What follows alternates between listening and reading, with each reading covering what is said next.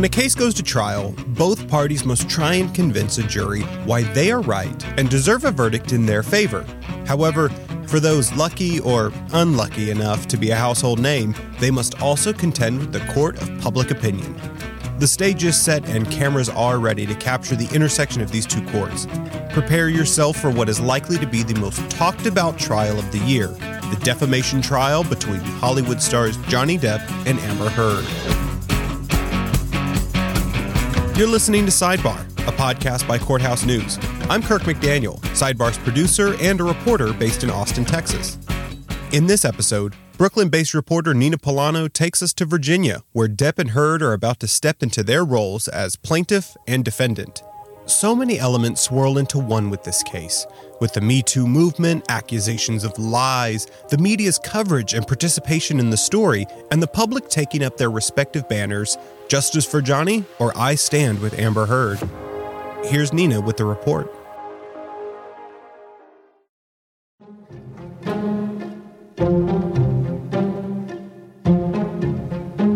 Unless you live at the bottom of the sea on a distant planet, you've probably heard of this case.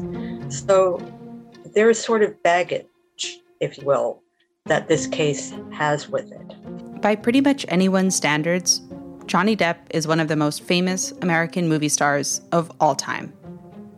He's had leading roles in iconic movies for decades. Cry Baby and Edward Scissorhands in the early 1990s.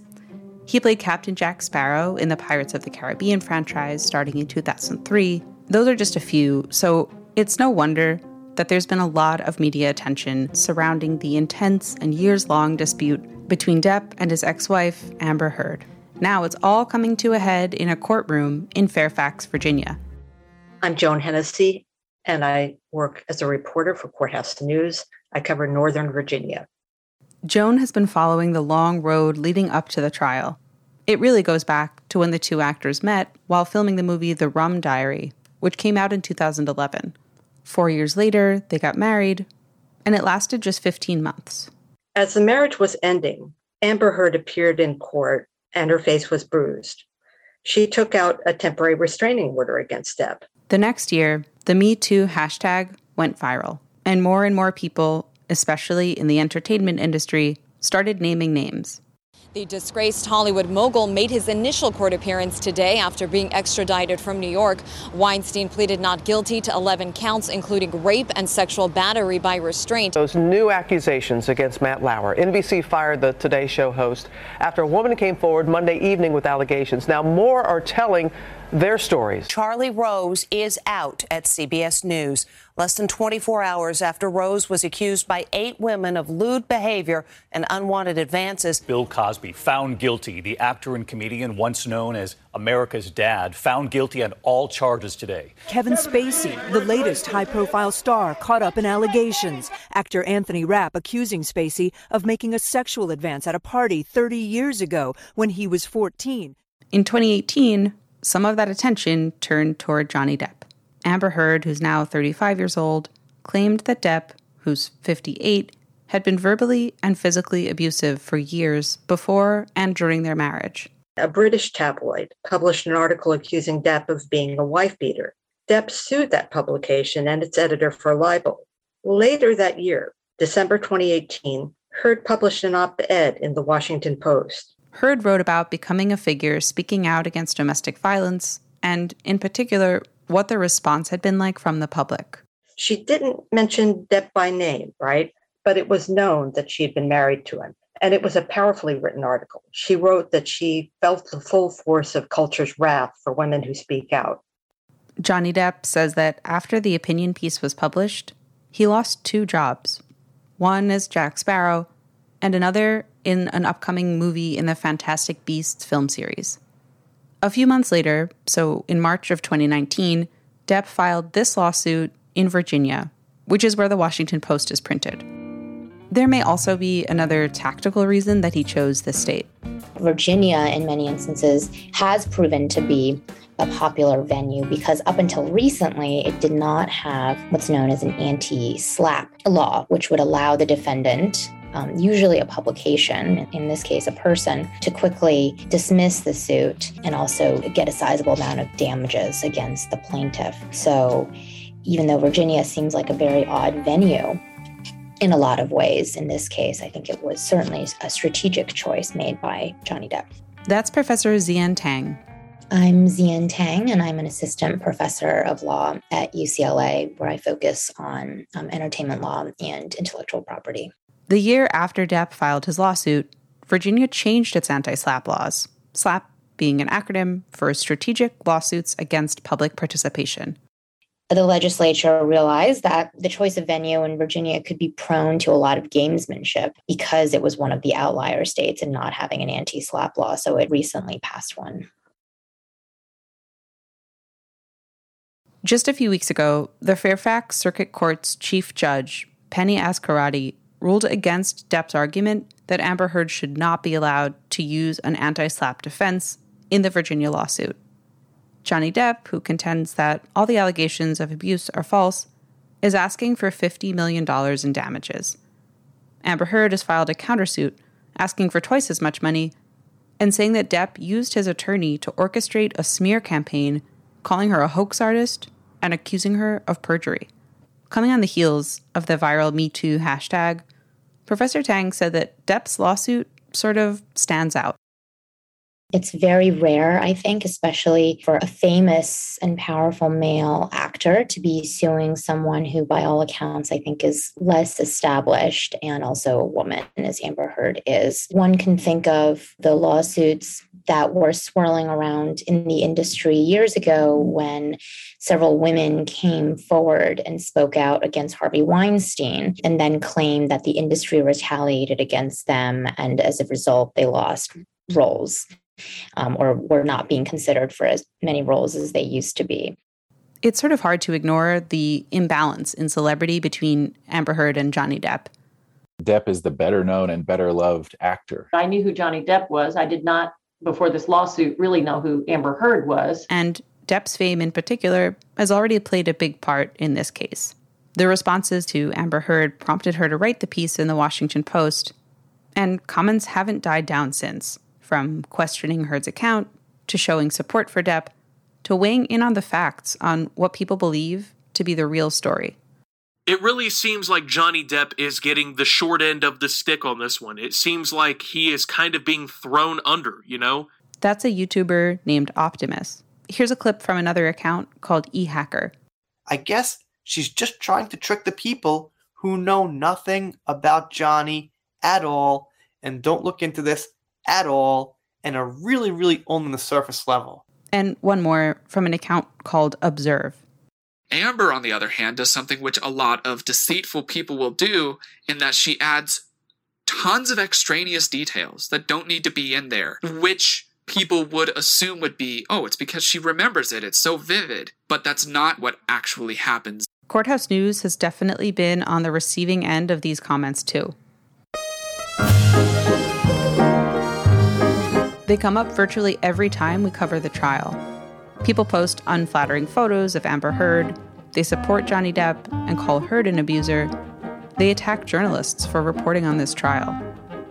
One comment screenshots our reporting and just reads, "Courthouse News is trash."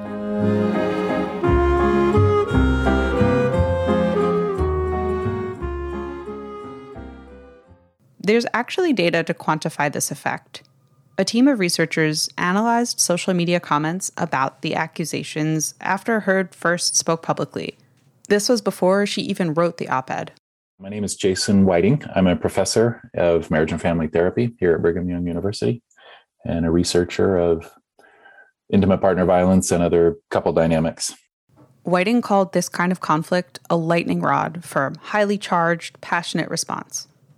His team's analysis showed that judgment and blame were key themes in the comments. A lot of people expressed mixed views. Some withheld judgment, but others picked sides. 37% placed the blame on Amber Heard, while just 9% said that Johnny Depp was at fault.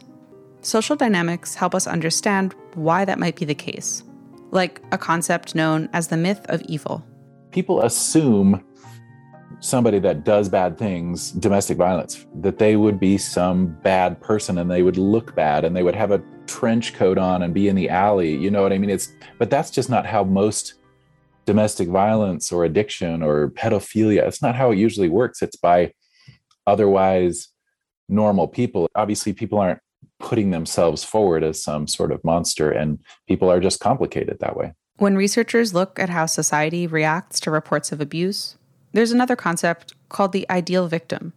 We tend to not take somebody as seriously unless they fit this profile of totally blameless, likable. Sometimes people are skeptical or hesitant to help if that person is sort of unlikable or if they did things that were problematic. You know, let's say they were screaming and yelling and throwing things too. When we question an accuser's story, there's also something sort of going on in our brains. We have these levels of denial around violence, especially like sexual assault or those kinds of violence, where victims, you know, are like, well, she probably shouldn't have been doing what she was doing or wearing what she was wearing. It's like we're looking for that cause. We don't like to accept the fact that these things just happen. We don't want to believe that these situations are real. We don't want to think that the world is unsafe or consider how abusive situations are really complex. Our brains resist that a little bit, and that ends up kind of harming those that are victims.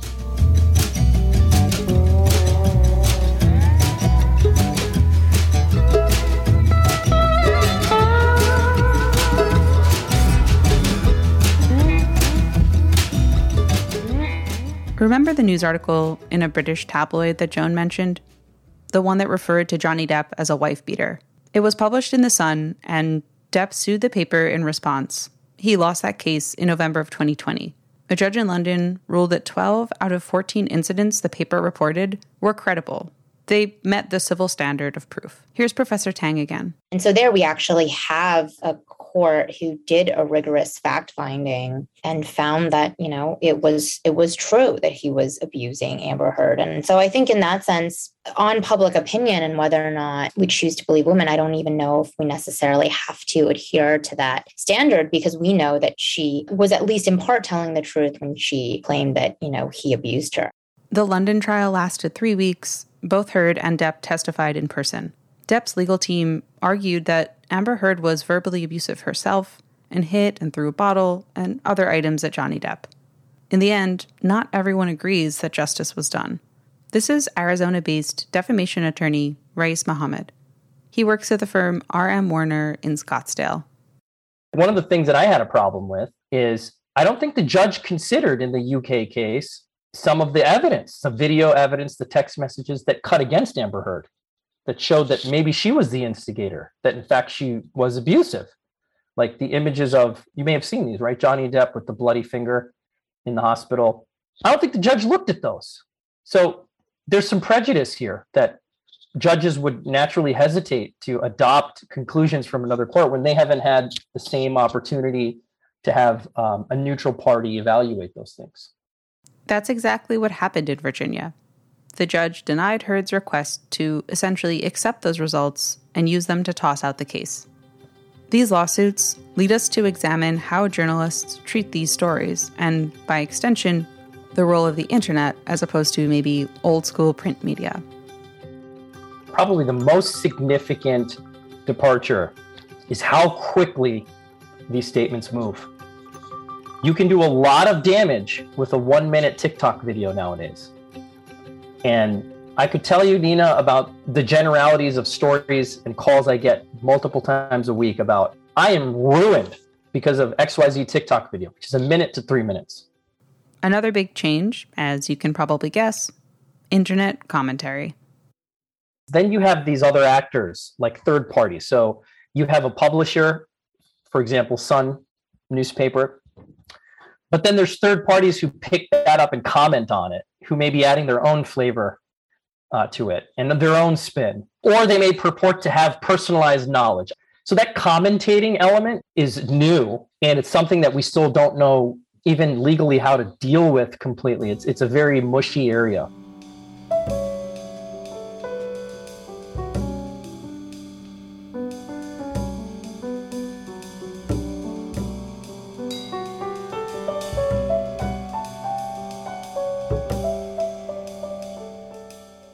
If you're looking for someone to talk about the intersection of Me Too, journalism, and defamation law, you can't do much better than a reporter who's been sued for defamation because of his Me Too coverage. My name is Michael Balter. I've been a journalist for coming on 44 years now. Balter has taught journalism at 3 universities in the U.S. and worked as the Paris correspondent for Science magazine for 25 years. Now I've come back to the United States. It is true that I've done an enormous amount of Me Too reporting over the last 6 years, but I also write about a lot of other things, ranging from science to politics and so forth. Balter has written dozens of stories about sexual misconduct, many of them in academia. I was sued by an archaeologist who I had reported on, an archaeologist at the University of California, Santa Barbara, for $18 million for defamation. We had a very hard battle for 13 months. The case was eventually settled. If you want to know more about that agreement, it's covered on Balter's blog, where he posts most of his Me Too reporting. Just Google Balter's blog and you'll find it. Balter fought the case with support from a pro bono legal team at the firm Baker Hostetler and the Reporters Committee for the Freedom of the Press and the Committee to Protect Journalists. They saw the First Amendment implications of my case and the importance of it and the attempts to intimidate not only me, but the survivors. Because if an abuser sues a reporter, they're not just going out trying to shut the reporter up, they're also trying to shut the survivors up. They're trying to shut anybody up who, might speak the truth about them. Journalists have such a prominent role in how these stories are told. And of course, there's always ways to improve that coverage. One issue with the way we cover Me Too stories, Balter says, is that these big stories really focus on the person being accused and they're sort of fall from grace.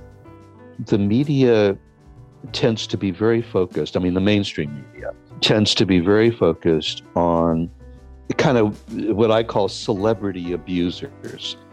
So, Harvey Weinstein, Johnny Depp, Bill Cosby. It's almost always people who are in the entertainment industry or media. Looking at these stories as kind of a Greek tragedy, as Balter puts it, loses sight of the experience of the people who came forward. And the focus on celebrity misses another really big element of situations where there's sexual misconduct going on, where the people involved aren't rich and famous, and where the stakes are higher when it comes to someone risking their job by coming forward. Nobody can name a McDonald's manager who sexually harassed a woman working at McDonald's, and nobody can name a survivor of sexual harassment at a McDonald's, even in their own hometown, because it's occasionally mentioned in media stories, but this is not what the media focuses on. And yet, if you had to say, okay, is sexual harassment a more serious problem for successful actresses, or is it a more serious problem for young women working 2-3 jobs, trying to support their kids, single mothers and so forth at McDonald's? I think you and I both know that McDonald's is a more serious situation, and there's very little that you can do about it. Big celebrity media coverage is where the Depp versus Heard case originated, and there's going to be a lot more reporting to come. The judge in Virginia is allowing a camera in the courtroom. The trial will be live streamed, and we can probably expect a lot of buzz, especially around the witnesses that both parties have listed. Actor James Franco and entrepreneur Elon Musk are expected to testify over live stream. We'll see communications with people like Jason Momoa, an actor who co-starred in Aquaman with Amber Heard, and J.K. Rowling, who's of course the mind behind the Fantastic Beasts movie that Johnny Depp was supposed to star in. Attention from the public and the legal process itself can sort of sway each other in both directions. Sometimes stories that come out can later lead to legal action. Think of the Free Britney movement or the Surviving R. Kelly documentary series. Other times, it's about telling a new version of a story that everybody already knows or maybe thinks they know. Here's Professor Tang from UCLA one more time. Amber Heard feels like social media has been against her, maybe largely because of Johnny Depp's deep fan base. It's very possible that there would be a revisionist, history very similar to Pam and Tommy, who, public opinion and the media was not on Pamela Anderson's side back when she was pursuing legal action against the disseminators of her sex tape. And now it's obviously, I think it's swung back around. And the miniseries is really an attempt to paint her in a more sympathetic light and give her a second chance at telling this story in a different lens than what the media actually did at the time, which was kind of largely paint her as similar to, I think, how Johnny Depp is trying to paint Amber Heard now, as someone who's just interested in a payout. I asked our reporter, Joan Hennessy, what kind of arguments we can expect to come out at trial. The narrative from Depp's team is that Depp is not an abuser. The lawsuit specifically says that Heard's claims were part of an elaborate hoax to generate positive publicity for Ms. Heard and advance her career. So to bolster that argument, they use wording that conveys doubt. For example, the business about her appearing in court with her face bruised. In one brief, they say that she appeared with an apparently battered face. And in another brief, they say supposedly with bruises on her face. The narrative from Amber Heard's team is that Depp regularly abused her both physically and emotionally throughout much of the relationship. Her attorneys also have argued that Depp had other problems that range from substance abuse to not showing up on time to forgetting his lines, sort of work issues, and that was why he lost his part. Ultimately, this is a case about the private lives of public figures. Super famous people who are out there litigating details from their most intimate lives. That's what sets this case apart as a defamation suit in terms of what has to be proved at trial. I think it's a lot different because what you're looking at in a case like the Sarah Palin case against the New York Times is what was the news gathering and editorial process that went behind the publication of the false factual matters about Sarah Palin. So no one disputed ultimately that what was said was false, but they disputed, was it done negligently? Was it done without knowledge or reckless disregard of the falsity? That was really where the dispute was in that case. Here, there's a dispute about whether what Amber Heard said about Johnny Depp was true or false. That's Larissa Lidsky, the Dean of the University of Missouri Law School. One of the functions of defamation law is that it is supposed to set the outer boundaries of public discourse, how we talk about one another, and guarantee that at the outer boundaries, our public discourse has some necessary anchor in truth, at least when we're speaking in ways that damage others' reputation. That means getting the court to determine that your version of events is true or that what someone else said is false. Basically, Johnny Depp's contention, as I understand it, he's just contending she made it up. She's lying entirely. He would have to prove it by a clear and convincing standard that she's lying in order to prevail, or that she recklessly disregarded the truth. But he's going for the lying angle. The Depp versus Heard trial sits in the context of a bigger conversation about how defamation statutes, like SLAPP, should be used. Folks have opinions about who should file claims and what defenses they're entitled to use. Always up for scrutiny is whether a defamation lawsuit is being used as a form of self-protection or a tactic to silence others. Defamation is designed to root out, in some ways, to root out false reputation-damaging information, but you can also use defamation law strategically to try to chill true speech, at least if you have enough money.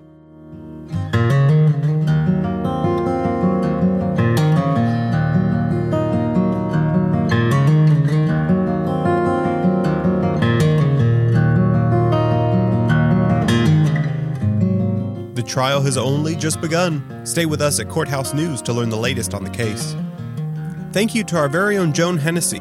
For more on the Depp-Heard saga, check out her reporting at courthousenews.com. Follow us on Twitter at SidebarCNS and at Courthouse News to stay up to date on news around the globe.